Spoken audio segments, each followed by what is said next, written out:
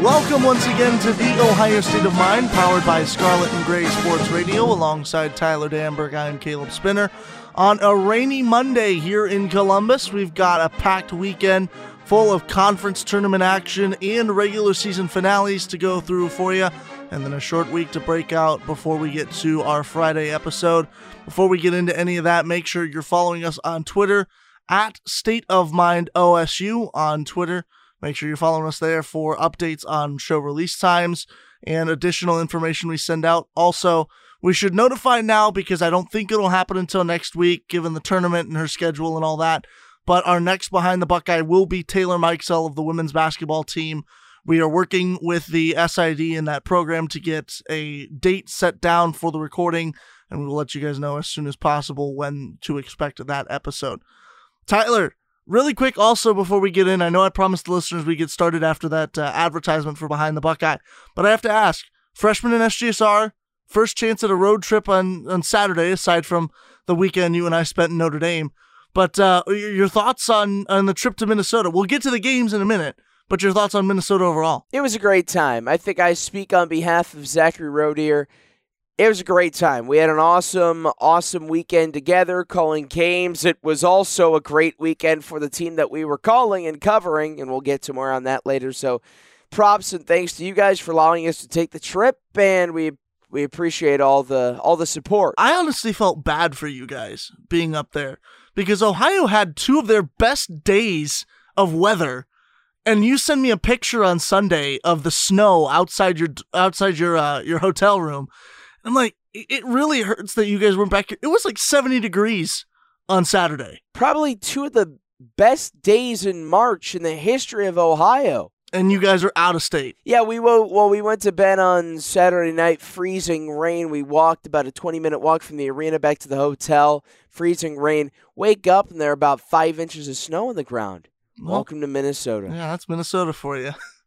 Getting into our action here, as we promised you on Friday, we'll talk now about the Thursday Michigan State men's basketball game. I would probably say that this was the best performance of the season with men's basketball. And I say that hesitantly because I don't have the schedule in front of me to go back and reassure that. But the way the Buckeyes played, I don't think I'm going to get any flack for that, to say that the game against the Spartans was one of, if not the best performance of the season. Ohio State dominated Michigan State 80-69 in what will no doubt go down as the Joey Brunk game at Ohio State. 18 points, 6 rebounds in the season best performance for the big man. Ohio State, they shot 50% or higher from the field in both halves and overall, 59.3 in the first half, 50% in the second, and 54.7 in the second half. A great overall night for the Buckeyes. And Joey Brunk, we got to talk about him because he put himself into the Ohio State rotation probably for the rest of the season. Because 18 points, and again, Michigan State, they had some issues in the front court, but he was able to expose that as well. The Schottenstein Center, they needed that one. After that Nebraska win, Caleb, or that win for Nebraska, I should say, Ohio State lost on their home floor for just the second time a game before. Thursday, 2 days later, they dominate. The crowd needed that, the arena needed that, and the program needed that. No Kyle Young, no Zed Key, but Joey Brunk comes in, fills that spot, and the Buckeyes, they led that game wire to wire and didn't have another lead change. We talked about it a couple times, mostly when we were referring to Malachi Branham. At the beginning of the season, it was Zed Key who we were discussing. But Ohio State seems to have new players come out of the woodwork every few games and just become a threat. And that's one of the things that's going to benefit them going into the tournament here this weekend, is that as a team, as an opposing team, you used to be able to just look at Ohio State and say, okay, E.J. Liddell is the man I have to be ready for. And now you had Zed Key at the beginning of the year, who came in and was a big presence in the post.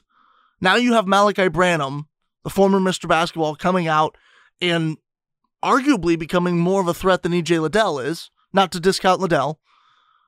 And now you have Joey Brunk, who's turned in 2 great performances against Michigan State and fulfilled his role against Michigan with several Kareem-esque skyhooks against the Wolverines. So this is where you want to be for Ohio State entering the tournament in terms of unpredictability, but you've also got to get more consistent, right? We saw it, we're going to talk about it in the Michigan game, but this has got to be consistent performances rather than just every few games. It does, and then when you have a healthy Zed Key and Kyle Young return, these are two guys. Key's averaging over 8.5 points a contest. Kyle Young, 8 points as well. Both are at least averaging just under 5 rebounds a ball game as well. They're consistent, and they're great pieces to have. So when Ohio State's healthy and when they're playing at their best, they're a tough team to beat. The win against Michigan State ended a 2-game losing streak for the Buckeyes, gave them a win going into their rivalry game on Sunday against Michigan. We'll talk about that in just a moment. But on the other side of the basketball spectrum, number 13 women's basketball was at the Big Ten tournament in Indianapolis Friday and Saturday, March 4th and 5th, respectively. The Buckeyes were eliminated in the Big Ten semifinal round. Ohio State defeated number 8 Michigan State to kick off the postseason, but then fell to number 5 Indiana, as I said, on Saturday. This, though, even though it didn't have hardware attached to the end of it, Tyler, I think the way Ohio State played in the tournament and to solidify the share in the regular season title, I think this did enough to earn Ohio State at least a top 10 seed in the tournament. At most, I would say a top 7, potentially a top 5, depending on their region. Why not top 3? Look at South Carolina, the number 1 team in the country. They went down to Kentucky in the SEC championship. So they didn't win their conference tournament either, although they won the regular season title, and they will most likely be a 1 seed because that was their 3rd loss. The Buckeyes, that was their 6th. And this might be a blessing in disguise, Caleb, because they did clinch the regular season title. They had a commanding win over Michigan State in the Big Ten tournament, so they do have a conference tournament win and didn't get bounced in their first game of tournament play. That being said, they're going to have a little bit of some rest, some break time before the tournament starts. That can be crucial. Get everybody healthy, get everybody rested, which is critical. And they played well against Indiana, much better than the first time they met back in December. We saw that. We talked about that on Friday, I should say, whether or not prolonged time off the hardwood would be detrimental to Ohio State. And it didn't appear to be in the Michigan State game, but then and not even against Indiana. I just think you met a great team with Indiana, one you've had trouble with in the regular season anyways, one of the better nights for the Hoosiers. You can't equate time off the hardwood to that. Both teams came out, they played a really good game, an entertaining game throughout, but when you look at Ohio State, I think maybe a top 3 is possible now that you mention it, now that I remember all the teams in the NCAA tournament. We'll just have to see where they seed. I think it's all about region, where they get put in, or which corner of the bracket they are, which teams fall into that section in terms of where Ohio State will stack up there. Number 4 men's hockey had a disappointing weekend at home against Penn State Friday, Saturday, and was needed Sunday. The Buckeyes were eliminated in 3 games by number 5 seeded Penn State. A win in the first matchup, 4-3 for the Buckeyes, and then losses 3-2 on Saturday and 2-1 on Sunday to push the Nittany Lions into the Big Ten semifinal and knock out the Buckeyes out of the tournament.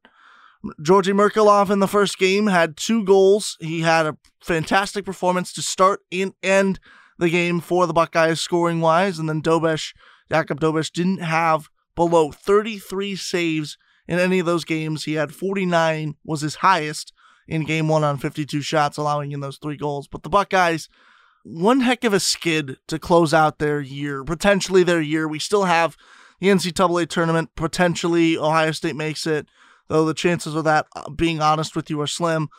Ohio State 1-6 over their last 7. It goes back to 2 losses against Minnesota at home on February 11th and 12th, and then 2 losses to close out the regular season at Michigan, and finally the 1 win and 2 losses from this series to break that up. That Minnesota series sucked out a lot of the life out of this team.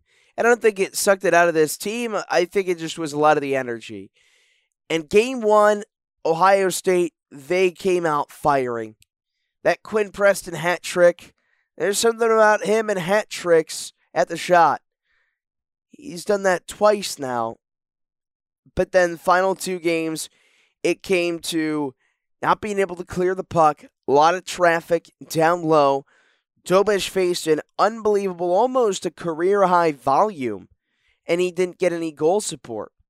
Because for them in those last two games, Caleb, to be outscored 5-4, yeah, they got those 4 goals, but Dobish, a lot of those goals that he gave up, nothing he could do in those 49 saves, game one, evident of the fact that he could, and he maybe should, be the Mike Richter Award winner, which is given to the top goaltender in college hockey. And honestly, that game one felt like the second Apollo Creed Rocky Balboa fight. Not the one behind closed doors. I count that as the third, but the actual one in which Rocky won the heavyweight championship of the world. But you know the part at the end that I'm talking about, when the two fighters are standing at each other and it's Apollo throws a punch, Rocky throws a punch, Apollo throws a punch. You saw Ohio State go on a tear with a goal streak, and then Penn State answers right back in the latter part of the game. That was a true back and forth game, to the point that I think that was maybe the most even or tightly contested game of the season for Ohio State. Again, you'd be hard-pressed to find another one. Potentially there is one out there, but maybe I'm on recency bias here. But the way that Ohio State was able to take control early, which Rowlack has been talking about all year, wanting to get out ahead rather than play from behind, and then the way that Penn State was able to fight back, ignore the negative momentum going into that second break, and come out and play tremendous hockey through 20 minutes. This was a great series. Two teams that hadn't met in the postseason but twice, the last time being in 2019. It was a great matchup to see, even though Ohio State fell. To have 3 in a row games decided by 1 goal is entertaining for fans, whatever side of the spectrum you're on. And Coach Relic had a great post-game message. You could tell he was crushed, defeated, everything in between.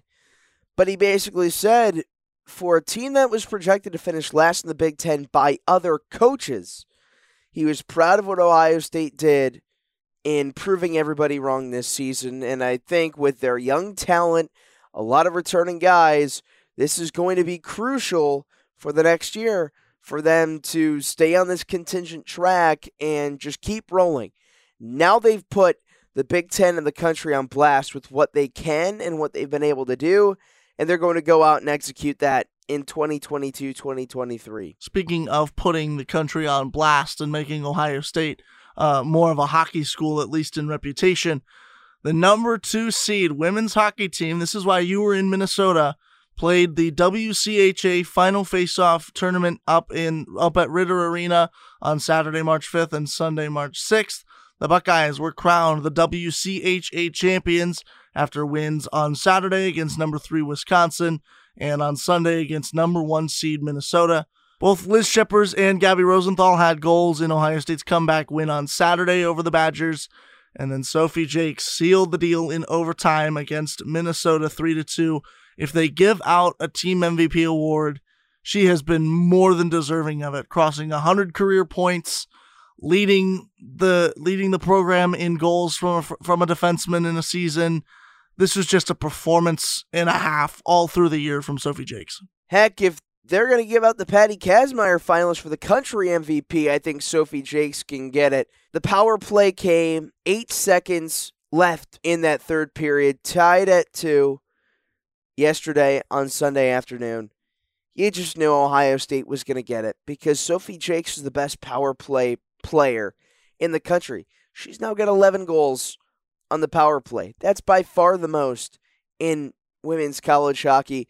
She grabbed it at the right circle, pops it off her stick, got blocked, follows it up, shoots from the slot, and scores and celebrates. Bedlam in Minneapolis. That Wisconsin game in game 1 was something special. Second period, they were down 1-0. They scored 2 unanswered, almost got 3. They hold on to it. Amanda Thiele was the player of that game. The goaltender, sophomore from Bismarck, North Dakota, had 33 saves, saved a couple of breakaways. Zach and I were marveling because she saved a 2-on-0 break at one of the most tense points of the game. And then she makes a couple clutch saves in Game 2 when Ohio State erased a 2-0 deficit with 2 goals of their own in that third period. And all they needed were 23 seconds in that overtime. Yeah, I mean, you have to marvel at both how Thiele played in that game and how Ohio State's offense played. Unlike the men's team this weekend, again, not indicative of the men's team overall, but this weekend couldn't get anything done in the latter part of the games here, aside from that sealer on the Friday game to put them over the Nittany Lions 4-3. The late game scoring for the Ohio State women is remarkable. And you saw how easily they scored the puck during the season with 10 goals, 8 goals, stuff like that, up into the double digits in scoring in some instances. But you really saw Ohio State bring that out when it mattered. When you need to force overtime, when you need 2 goals to draw yourselves back into this game and put things even, Ohio State stepped up. That's why they get the championship. Not because the other teams had off nights, but because Ohio State had the fire and really wanted this. Well, head coach Nadine Mutzeroll, after the game, she got asked in the press conference, what makes this team so special? What makes this team a national championship contender? And honestly, at this point, looking at the NCAA tournament, a possible favorite. She said, we fight, we're chippy, we scrap away. The way I look at it is that in this weekend, and I've seen this all throughout the season, and I'm sure you can attest to this as well, Caleb, they play like they have a 1-goal lead every single game. They also play like they're trailing by a goal every single game. They sustain, they fight, they play, and they shoot with urgency. That's crucial, the way they play, because that's a tough team to stop. A team that plays with urgency is a tough team to beat because they don't take their feet off the gas pedal, whether they're up, whether they're down. Yeah, I mean, you look at Ohio State, the number 1 seed in the NCAA tournament, just announced last night, a couple hours after the WCHA championship, but you'd be hard-pressed to find another team with the heart that Ohio State does. All bias aside, being a student at Ohio State, just the way that the Buckeyes come out and, like you said, regardless of the score, play like it's 0-0 or a 1-0 lead for Ohio State. They just continue to amaze me. A guy who's this is my first year following the women's college hockey tournament. We didn't have opportunities like that available to cover those games last year in my freshman campaign. So this is my first experience seeing this team. It's dazzling, amazing to watch. Getting some updates now from the Wrestling Big Ten Championship. That was Saturday, March 5th and Sunday, March 6th. The Buckeyes finished as a team 4th overall in the Big Ten out of 14 teams. Sammy Sasso, some notable finishes here. Sammy Sasso fell to Gomez at the 149 final. Then Romero and Carson Karchla fell in the 3rd place matches at the 165 and 184 divisions respectively. So still a good finish for Ohio State, finishing in that top 5. Would have liked to see him a bit higher. I'm sure they would have liked that. But, overall, you can't argue with a good weekend down in Nebraska. That's a great showing. And anytime you can be the top 5 in a Big Ten tournament in wrestling is a great opportunity that the Buckeyes took advantage of. Now going into our final game of the weekend to recap, number 23 men's basketball hosting their rival, the Michigan Wolverines, Sunday, March 6th. That was a 12:30 p.m. tip-off.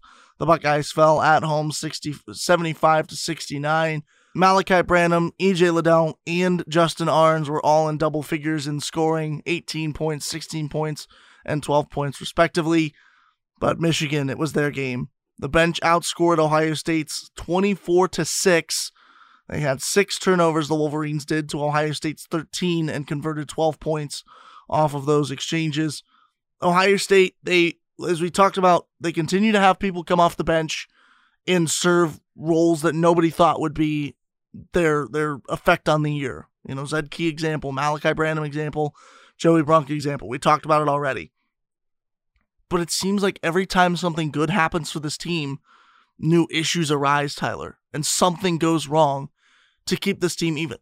This is a great basketball team, but something always happens that gives Ohio State a negative advantage, and you saw that here. Michigan just came out and ruled the day. Well, it's the negative effect of, and the flip side of, Caleb, when Ohio State goes to the bench. Sometimes you just might not get the best rotation out on the floor. They had all the momentum going into halftime, and Michigan quickly erased it. They had a 14-1 run to start the first 4 minutes of that second half, and that set the tone. That dictated the rest of that half because Ohio State kept playing catch-up, and they would get close, but they couldn't get back all the way. My two takeaways on the positive side for Ohio State, because they weren't able to get the job done, are two things, twofold. One, best crowd since Duke at the Schottenstein Center. Logan Paul was there. He had a show at Big Bar that he was going to do after the game. Yeah, Red Panda there, one of the top halftime acts in college basketball, except many are saying that since she dropped the ball, first time she's done that this season, she's been to do about 25 different arenas. Maybe that was a sign for Ohio State in losing that game. And then he just had the entire crowd there. It was a great environment, no doubt about it. And then two, Justin Arns. First game with multiple three-pointers. He had 4.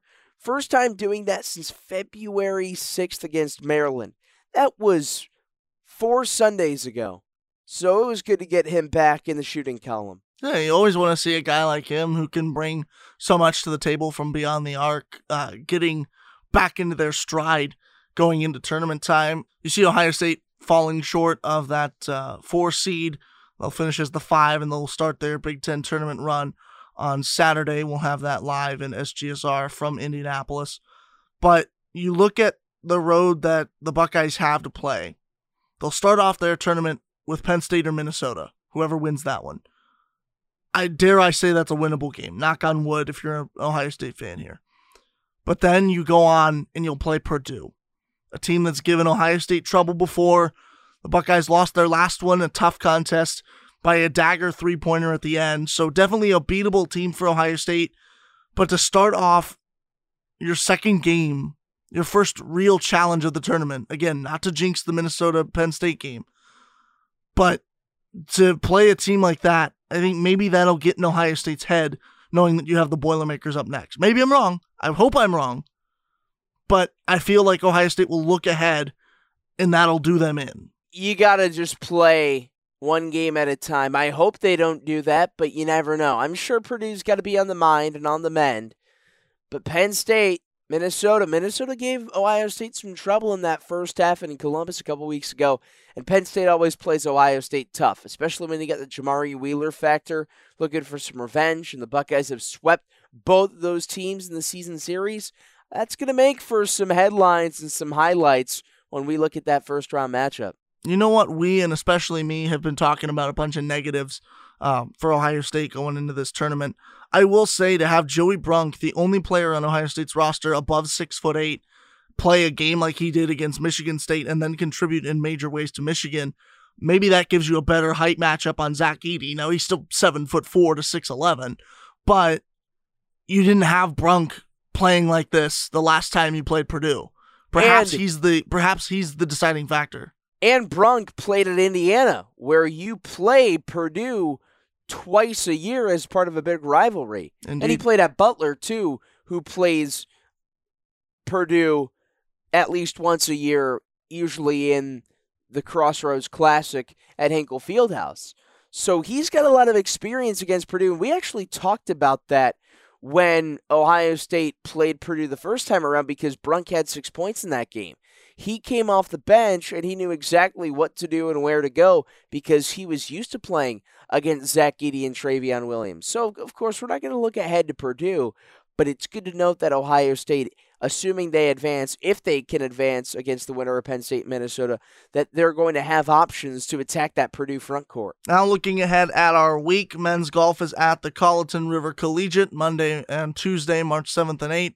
All day on those days at the Colleton River Plantation in Okatah, South Carolina. Men's volleyball hosts Penn State on Tuesday, March 8th at 7 p.m. at the Cavelli Center. You can watch that on Big Ten Network. Plus, women's lacrosse is at Duquesne in Pittsburgh, Pennsylvania, Wednesday, March 9th at 5 p.m. Available to watch on ESPN. And both men's and women's swimming and diving are at the CSCAA National Invitational on Thursday, March 9th, TBA on that. So make sure you're checking the all sports schedule at OhioStateBuckeyes.com for that. That'll be in Elkhart, Indiana. Your question of the day for those of you who listen on Spotify as we get ready to end things here, focusing on men's basketball. What is Ohio State's greatest Achilles heel entering the Big Ten tournament? Is it scoring inconsistency? Is it not having an identity? Is it the 3-point? What is it that could prove fatal for Ohio State in the Big Ten tournament? We'd love to hear your thoughts on this. Make sure you're following us on Twitter at StateOfMindOSU for updates regarding the show Behind the Buckeye and updates as to when release times are scheduled for. We will have Taylor Mikesell on the show at some point coming up soon. Again, we have not gotten a date yet from the SID, though we are in constant communication with her. So we are working to put that together, so stay with us. It'll be a great interview, we know, to promise you for when that does come out. But again, the best way to know when that releases is to stick to the Twitter. Hit the bell for notifications. I feel like your cliche YouTube guy, but hit the bell to be notified of it. You know, sometimes those dings are annoying, but trust me, it'll behoove you guys in the end. That'll do it for us until Friday here on the Ohio State of Mind. For Tyler Damberg, I'm Caleb Spinner. That's the show. We're out of here.